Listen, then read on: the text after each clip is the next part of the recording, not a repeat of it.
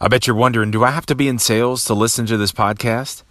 The answer is you already are, because you're selling your way through life. Sales is a life skill. Right now, you're learning how to communicate, how to connect better with others. You're also learning how to stay curious, because learning and growing and evolving is in the questions that you ask. You're learning how to be creative and finding a new way, and also how to be consistent, because consistency is the ingredient to building your success. Win or lose, rise or fall, good or bad, you got to keep showing up. Sales is your life.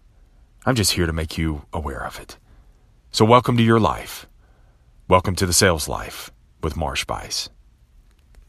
Teddy Roosevelt is one of my favorite presidents because, dude, he was a real badass. He was born an unhealthy child and he suffered from terrible asthma. And his body, because of that, his body was all broken down. It was very weak. He was very frail.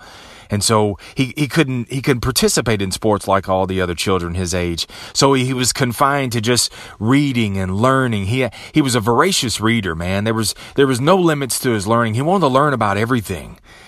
But he would look out the window and see other kids playing his age and he couldn't participate. His breathing often would be so bad at night that he would be choking violently. His dad would have to run in there, scoop him up in his arm, letting Teddy know you're safe, until Teddy would fall asleep exhausted. Teddy's father told him, he said, son, you're going to have to make your own body. He said, I get the fact that there's no limits to your learning. I get the fact that you're a voracious reader, that you consume everything, man. You read everything you possibly can, but just being a learner is only going to take you so far, because if your body is weak, you can't take it to the next level that God has intended for you.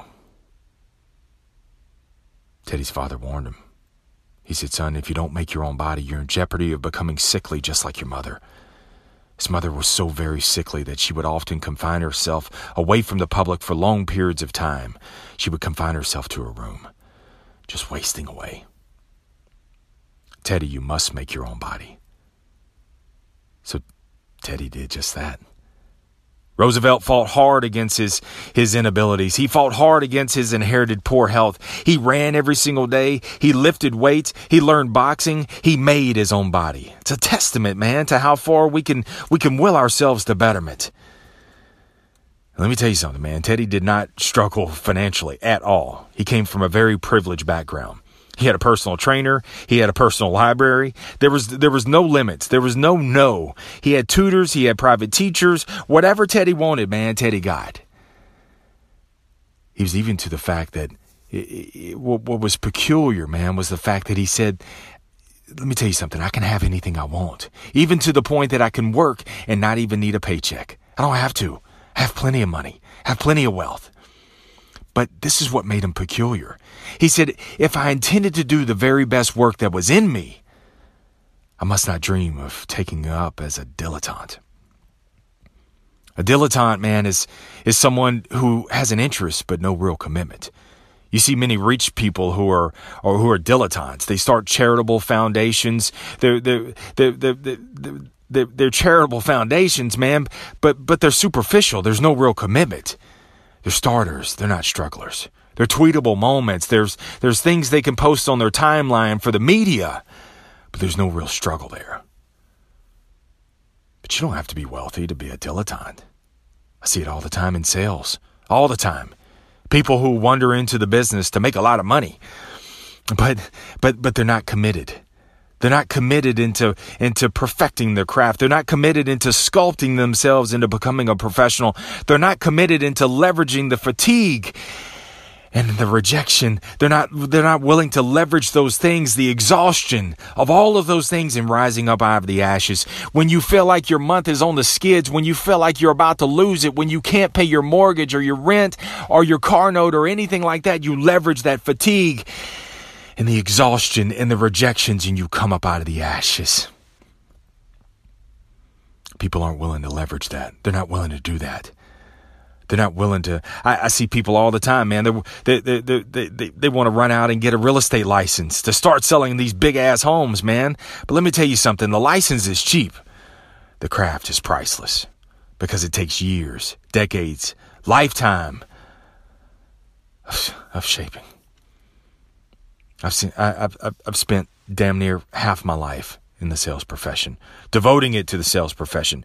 21 years, man, and I'm nowhere close to being a finished product. I never will be. We're dilettantes in so many areas of our life. Interested, but not committed. Dilettantes in working out. Dilettantes in saving. Dilettantes even in our relationships. We're amateurs wanting professional results. They don't work like that, bro. And even though Roosevelt never struggled financially, he was committed to pulling out, to extracting the very best work that was in him. See, many people don't realize money can't buy you everything.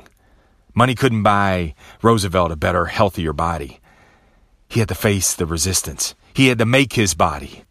He parlayed, and because he had to make his body, he parlayed that ethos into getting the very best work that was in him.